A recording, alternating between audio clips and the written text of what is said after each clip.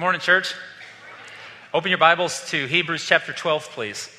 Be in the 12th chapter of the book of Hebrews. And if you're visiting Christ Church this morning, my name is Mark, and we're glad that you're with us. We're completing a series, as Samantha mentioned at the beginning of the hour together. We're completing this series through the study of who God is, or the characteristics of God.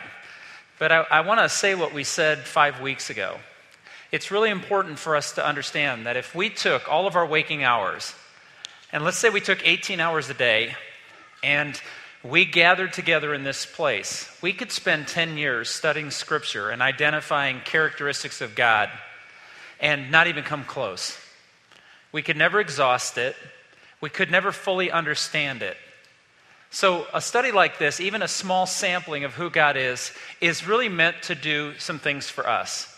It's to help us know with certainty, as much as we can, who God is. And it's also to identify who we are in light of it. And those two things are really important. Every Bible study should reveal who God is and who we are and what kind of world we're living in. So we've been studying so far a few things about God. We began by talking about God is knowable.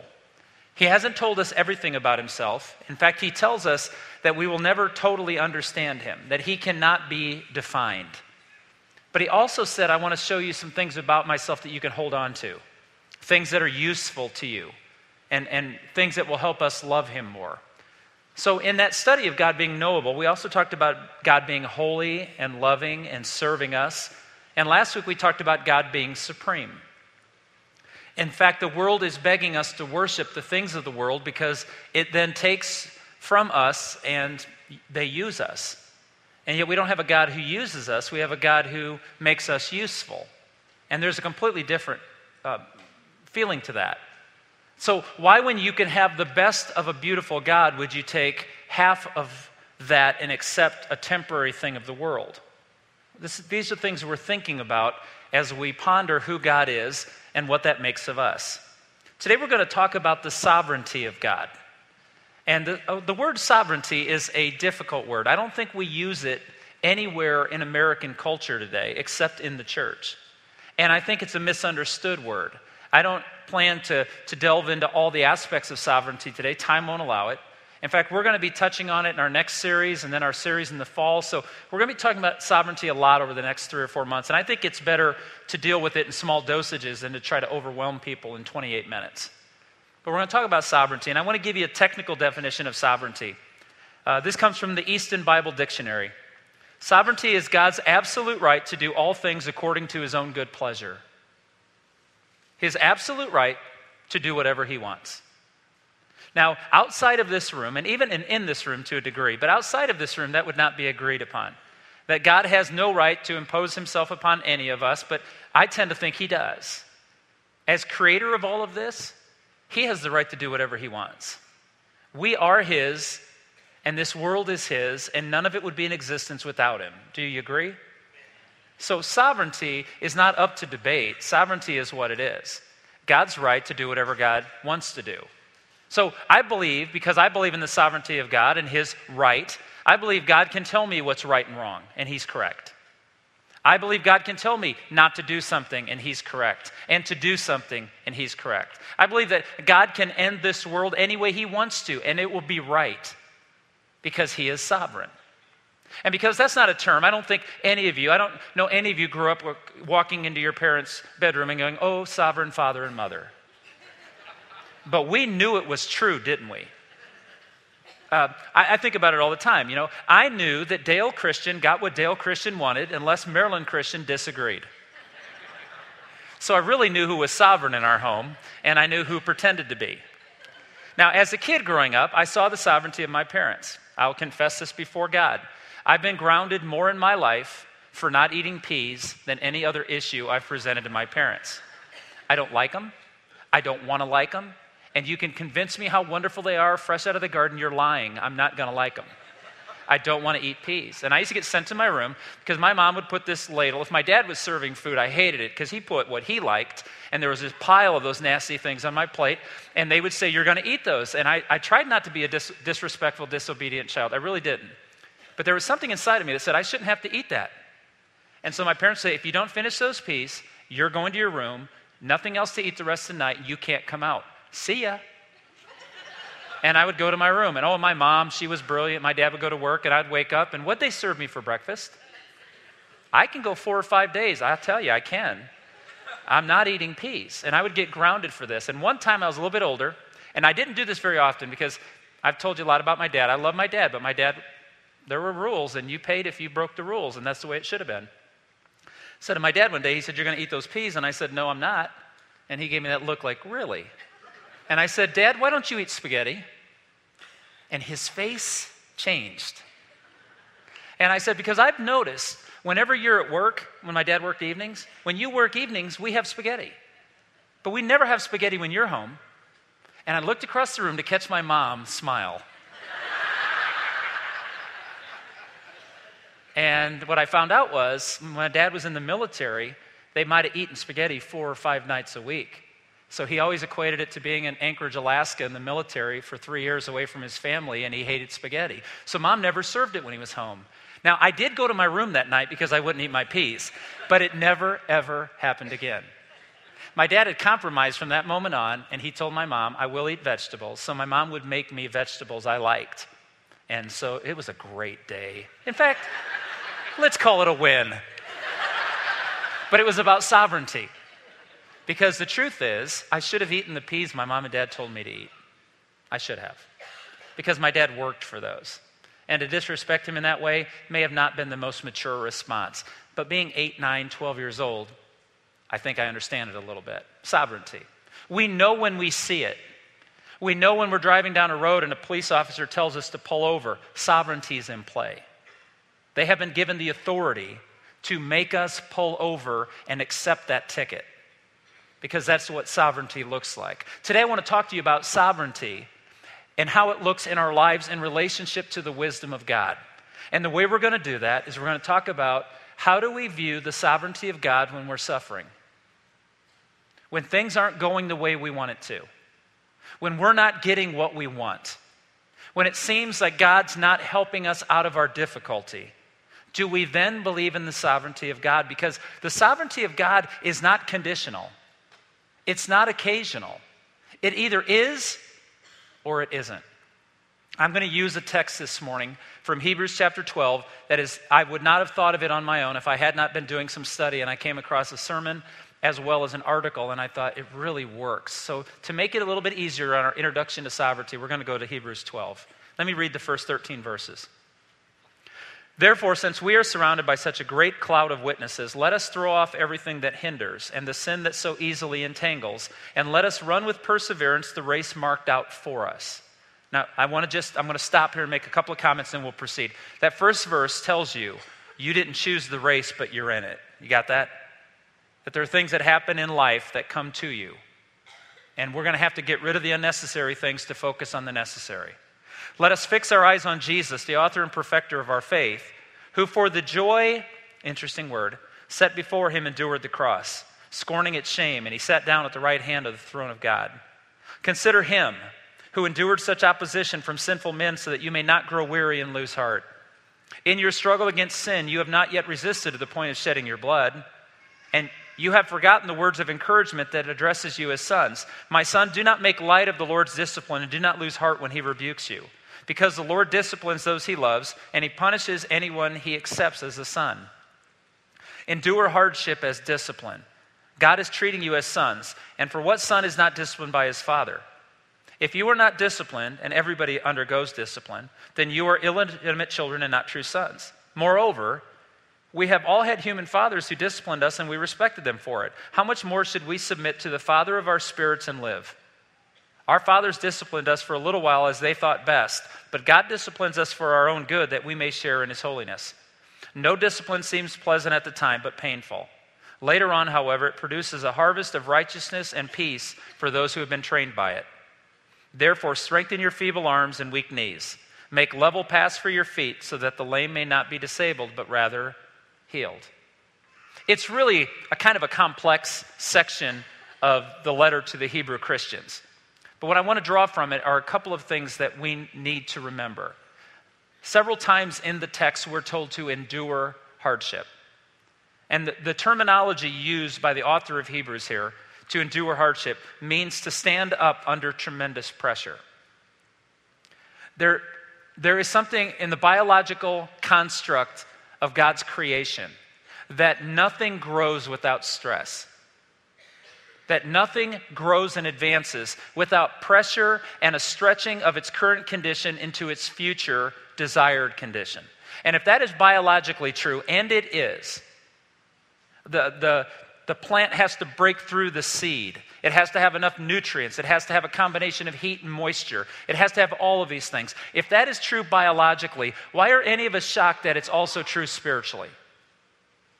If you believe that suffering is a curse, you've not understood the teaching of the Bible. Suffering is the necessary climate control that causes you to grow beyond what you currently are. We say today, well, stress is bad. No, stress is natural.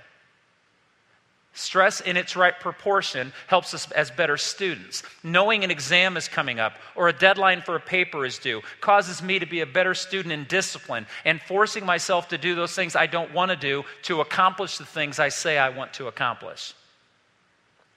You see, I was thinking about this a couple weeks ago. It's easy to believe that God is sovereign, that God will get what God wants over an eventual hell. It's hard to believe that God's sovereign when you're going through a current hell. We can believe that one day God will make it all okay, but we have a problem in the middle of suffering today believing that God's even there. I'm going to go really deep and quote one of the great philosophers of our day, the Oak Ridge Boys. And it's not Elvira, so relax. One of my favorite songs that I remember driving in my dad's pickup truck with him as we drove around town, and he'd have WMAQ out of Chicago, which was a country station. And an Oak Ridge Boys song came on, and I remember it as a kid, like in maybe 76 or 77. The song came out, and here are the words. And just, I know it's cheesy, but hang with me a minute. It says, "It takes a little rain to make love grow. It's the heartache and the pain that makes the real heart show." And then this is the line that I always remember from the song. "Where the sun always shines, there's a desert below. But it takes a little rain to make things grow." Biblically, I can show you. God never said you won't suffer. He just told you to endure it, to fight through it, to learn from it. But we live in a culture that says if we suffer, there is no God.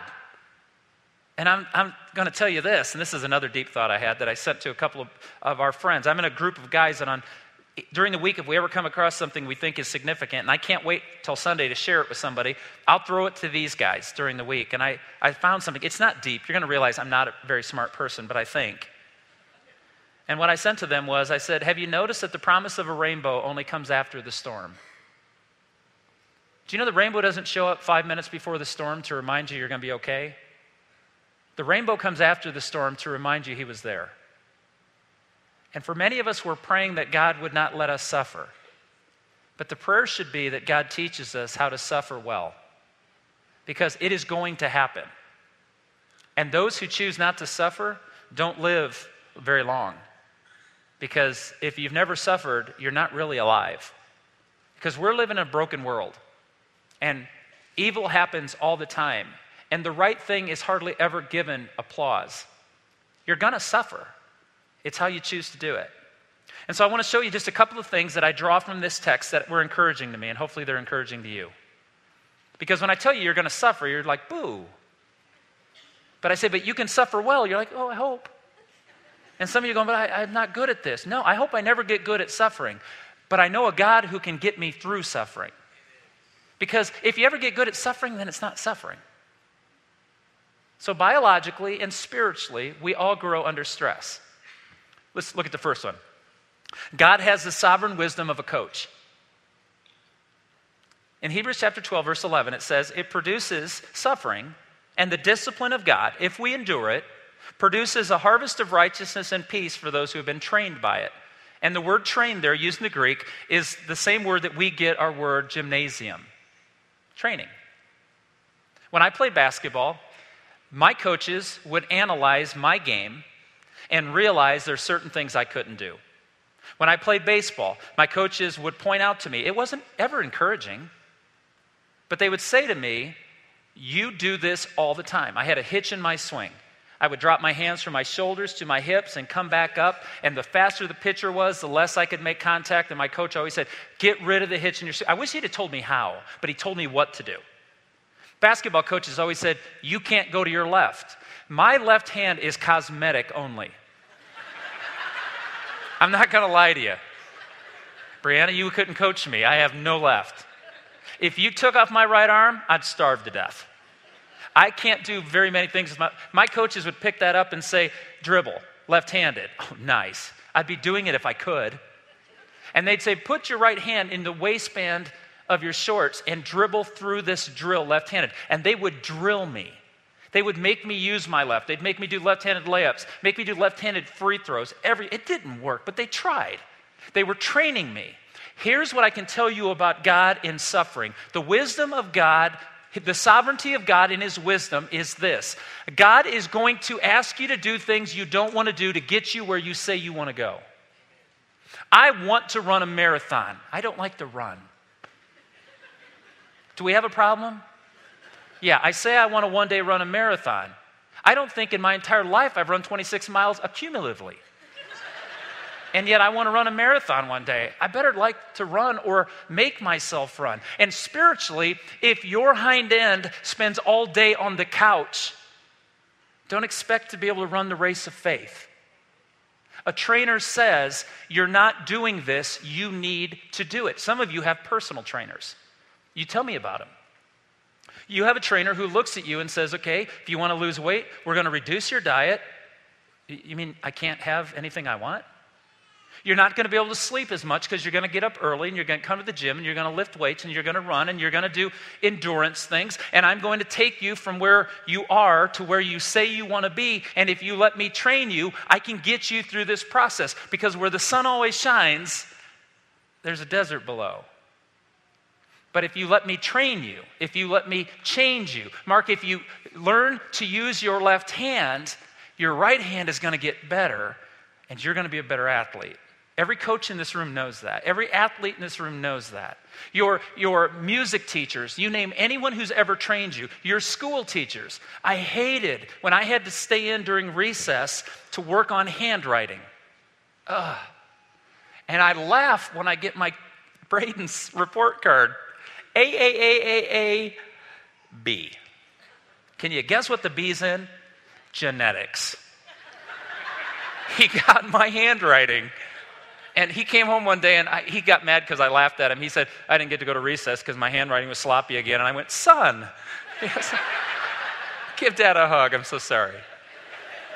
So he was really proud when he came home and said, Dad, look at my grade in handwriting year end. His teacher showed mercy and he got an A. But he had to work on it. And she rewarded his what? She didn't give him an A for handwriting, church. I've seen it. She gave him an A for working on it, working harder on it, making improvement. Don't you love the fact that our God can take moments of suffering and make us better because of it? When we define suffering as we're becoming worse, God says, no. Trust me, I'm going to make you better. I'm going to make you go to your left if you'll take the analogy one step further. And you're going to be better for it, Mark. That's what I'm going to do with you. You see, hardship that comes into life has a regiment to it. It has a routine. The Bible promises that the suffering we're going through today, if we trust that God is wise, that he is taking us through a pattern where every day he's making us better and better and stronger so we can stand up longer and longer under pressure. Biologically and spiritually, your muscles atrophy if they're not put to work. And spiritually, your faith is a muscle. And if you're not stretching it and advancing it and making it stand up under pressure, it gets flabby and fat and useless. It's right there. You see, Timothy Keller has this great line about suffering. He says, when it doesn't seem like there's an order to your life, it doesn't mean there's no order to your life. It's just not your order. I think we know that to be true, isn't it? God, why isn't my job going perfectly? Because God says, I don't need your job to go perfect. I need to train you. I need to put you in circumstances that are difficult to watch you endure so you become stronger and more steadfast. But I want to be crystal clear on this one point. And this is a disagreement I have today in some areas of theology. And it's my opinion, but I think I can show you biblically. I wouldn't have suggested if there wasn't a biblical purpose to it. I want to be clear. I'm not saying that God brings every difficulty into our life. I don't believe in a sovereignty that blames God or gives God credit for everything. I don't find that biblically. So I don't believe that God brings every difficulty to us. I'm saying, however, he can make every difficulty useful. Some of the difficulties and suffering we have in our life, we brought on ourselves in our sin. And God does not permit or allow sin. So there's some things that we suffer through that we've earned, yet I still believe God's there. And there are some suffering and difficulties that God brings on us, and I believe he's there too. I absolutely believe in the sovereignty of God within my free will. So I believe God's a trainer. And I believe that he is training us to be stronger and to endure longer, and he's putting us in situations that makes us run when we don't want to run or get off the couch when all we want to do is sit. Second thing that I see in this text is that God has the sovereign wisdom of a father.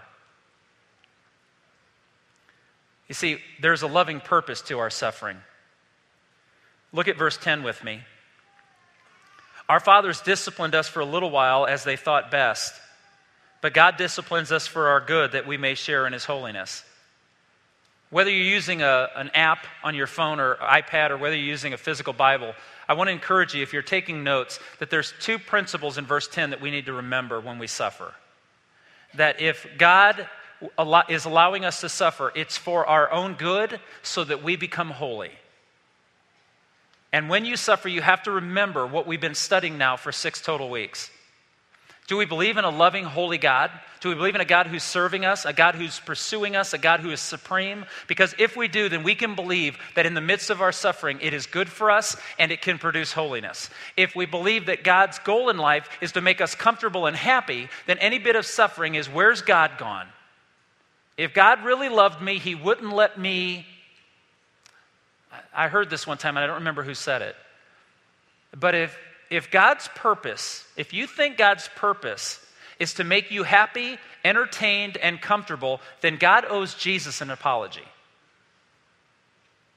Which tells me that I have a false conception of God if comfort and happiness are the indicators of whether or not he is who he is. So what's the role of a parent? He uses the image of a father. What's my role as a dad, or Heather's role as a mom, or apply it to your own home? See, a parent looks at their child and realizes they're dependent, vulnerable, and naive. And I say all of those things are endearing. They're dependent on us, they're naive to the things of the world, and they're vulnerable. Biologists say that of all the animals, and pardon the terminology of us as animals, but of all the created creatures, there is no infant animal that is as helpless as the human animal. I think that's fascinating to me. If you look at all the other animal creations that God put together, or all the creatures, parenting is not necessary after just a little bit of time. Parenting is necessary in the human for the rest of our lives. Can I have an amen? It just is. I still rely on my mom and dad for wisdom. I still rely on, how do you do this? How did you handle this with us? But when we look at this, we think about it, that our role is, I have a wonderful little boy named Braden. And he's 9 years old. And Heather and I love him. He is so different than me. Sometimes I'm fascinated by him. And sometimes he drives me up the wall. And Heather will say he drives me up the wall when he's like me. But when he's different, he's like her, I look at him and I go, wow, that kid's going to do something. He may not live long, but he's going to do something. It's going to be amazing. Braden has got the biggest heart of any child I've ever met. He just got a big heart. And I'm not going to lie to you, I fear for junior high. Because I remember the reality that hit me in junior high. Kids are mean. Cliques form. These kids he grew up with in elementary school see, Braden has this weird ability. He's not here today, so I asked him if I could talk about this. I get permission. He can't imagine there's anybody who wouldn't want to be his friend. Junior high is going to kill him. Because kids are mean. And these kids he grew up in elementary school, at Bess Truman schools going together, and Harry Truman going together, they're going to get to junior high and they're all going to go their different way. And my boy with the big heart is going to be exposed to the fact that life's not always fun. So what's my role as a parent? It's to discipline him. That doesn't mean send him to his room. You guys get what discipline means, right? I love what one scholar said. Discipline is a controlled amount of discomfort. I like that. That makes me feel better about me. A controlled amount of discomfort. So I need to share with Braden and protect his heart. And I need to nurture him. I don't need to tell him that the world's hard. He'll figure that out on his own. But I need to know him, his mom and dad love him, and that he can be a better person. And he needs to be a good friend. I need to do all those things. That's what parenting is. It's allowing these vulnerable creatures that God's blessed us with to raise them up so they can endure when they get knocked down. Are you with me? Aren't we grateful that's our God? Who he's with us when everybody else isn't. That he's telling us no to our benefit. That he's calling us and saying, I want you to live well. But I remember getting caught in a lie by my dad, and the penalty that I faced at home for lying. I had to go to everybody in our house and tell them I was a liar. It was horrible. But what did it do for me? It taught me one of two truths. Don't get caught lying, or don't lie. And I was disciplined. And I remember for about 3 months after that, everything I told my mom or dad, they asked me the question, are you telling me the truth? And that hurt, because the consequences of my actions produced a fruit I didn't want to eat. And my parents made me eat it. And I think as flawed as my parents were as human beings, they were great parents because they loved me enough. Remember, God lets us go through things like this so that, because it's good for us, and because it'll produce holiness. Verse 5, my son, do not make light of the Lord's discipline and do not lose heart when he rebukes you. Remember who he is. And remember when God says no, even to your prayer of, uncle, God, let up. And God says no. It's because it's good for you. And he loves you, that he will stop it when it's done its work. He will stop the drill when you've learned the ability. It's the promise of a trainer and a father. You see, because sometimes God allows hardship in our life that's the result of our character flaws. Sometimes God said simply, no, that's the fruit you need to eat, Mark. You lied and you got caught, now live with it. And the older I get, the bitter it becomes. To realize that I didn't do or become what I wanted to be as a man. And I have to eat that fruit. I hate it because I did it to myself. But sometimes God allows us to suffer to reveal our character flaws. So, did you catch that? Sometimes it's a result of our flaws, and sometimes it's to reveal them. For instance, I just came up with a couple of quick examples. He might finally let your addiction cost you your job. Your hidden sins may come out and cost you your place, because that's the fruit of your choice. And he loves you enough to let you suffer the penalty of it because he'll never abandon you. He finally might let your bitterness get you into depression. Now, not all depression is caused by that, but a lot is. A lack of forgiveness and bitterness causes people to go into depression. Maybe God allows that. Or maybe he finally lets your overwork land you in the hospital. And he lets you suffer through the result. But sometimes it just reveals it. I believe that one of the reasons God persuaded Heather to finally marry me is so I could realize how selfish I am. Because it wasn't until I got married. I mean, compared to my brothers, I was pretty giving. But I married that girl, like the giver of the world. I married her and I realized how truly selfish I am. And sometimes God makes Heather suffer so I can learn a lesson about me. And God's good. Even when I don't like it, it's never too much. God's good. John Newton says, everything is necessary that God permits, and nothing can be necessary that he withholds. Did you hear that? Everything is necessary God allows you to go through, but nothing is necessary if God doesn't let you have it. That's the sovereignty of God played out. The author of Hebrews says, endure hardship as discipline.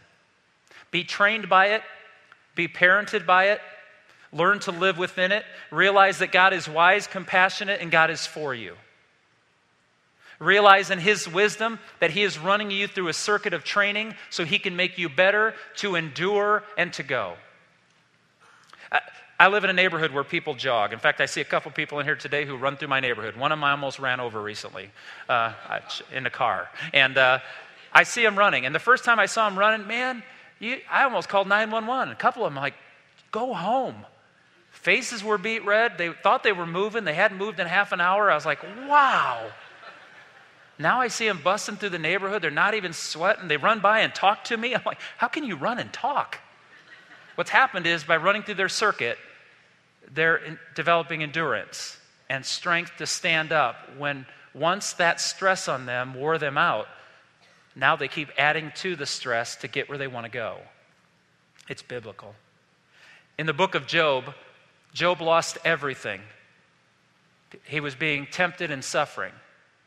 Two or three of his friends came to him and told him it's because he was a loser and he was a liar, and if he just confessed his sins, God would stop his suffering. And Job knew that wasn't true.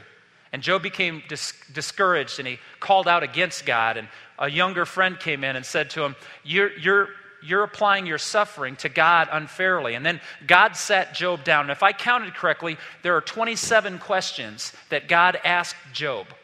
And Job answered none of them. Like one great question. Job, where were you when I packed the snow into the skies to fall in their appointed times? Job's like, nowhere. God said, when you can answer my questions, I'll answer your question. And at the conclusion of Job breaks into praise and worship, and he admits that the suffering of God displays the goodness of God, not the cruelty of God. Because he never left me. But when Job lost his children, his farm, his finances, and everything, Job said, the Lord gave, that's the first piece. And the Lord has taken away. May the name of the Lord be praised. That's the sovereignty of God. That's when we get it. In verse 5, in the Hebrew text, and you have forgotten the words of encouragement that addresses you as sons. In 1 Corinthians 10, Paul says to the early church, no temptation has seized you except that which is common to man, and God is faithful. He will not let you be tempted beyond what you can bear. And when you are tempted, he will also provide a way out up so that you can stand up under it, endure. God says, I am not trying to crush you. I am stressing you so you'll grow, so you'll become what you should become instead of staying compacted in the seed and never producing fruit. The sovereignty of God, his power to do what he sees fit, is always to our benefit. Romans chapter 8:28, and we know that in all things God works for the good of those who love him and who have been called according to his purpose. How do we do this? I don't think any of us doubt we can or we should, but how do we do it? The reason I read that entire passage from Hebrews chapter 12 is because we're given the key at the beginning. To let off those things that are keeping us from growing, consider Jesus, the author and perfecter of our faith. Samantha said it earlier this hour. Jesus was in a garden and God said, I'm going to make you suffer for all the sins of every person at Christ Church of Oronogo on this date, June 1st, 2014. And Jesus said to him, Father, is there any other way? And God said what? No. I am going to let you suffer so that I can free each and every one of these people. And Jesus' response was, as your will decrees. In other words, yes, sir. And then, when crucified, in one of the most torturous and painful, all of your Bible pictures show a little trickle of blood. The man died in 3 hours when most people would die in 18 hours on a cross. He was brutalized before he was ever put on a cross. And on that cross, that man, on the moment before he died, cried out to his God, into your hands I commit my spirit. That's what the sovereignty of God looks like. When in any circumstance we're going through, we can say these words, into your hands I commit myself. Some of us today, it's about renewing that commitment. And for some of us today, it's making that commitment for the very first time. That I have a God who can cross my will, and he is still sovereign and in control. If you want to know what that means and is, these tables with lamps, as we sing, we'll meet you there. To answer your questions, to schedule an appointment, to encourage you that our God reigns. He is sovereign. And even when things don't go our way, our God is bigger and better than any circumstance we'll ever face. Church, do we believe that here this morning? God can be trusted. He is the God we worship. Let's stand together.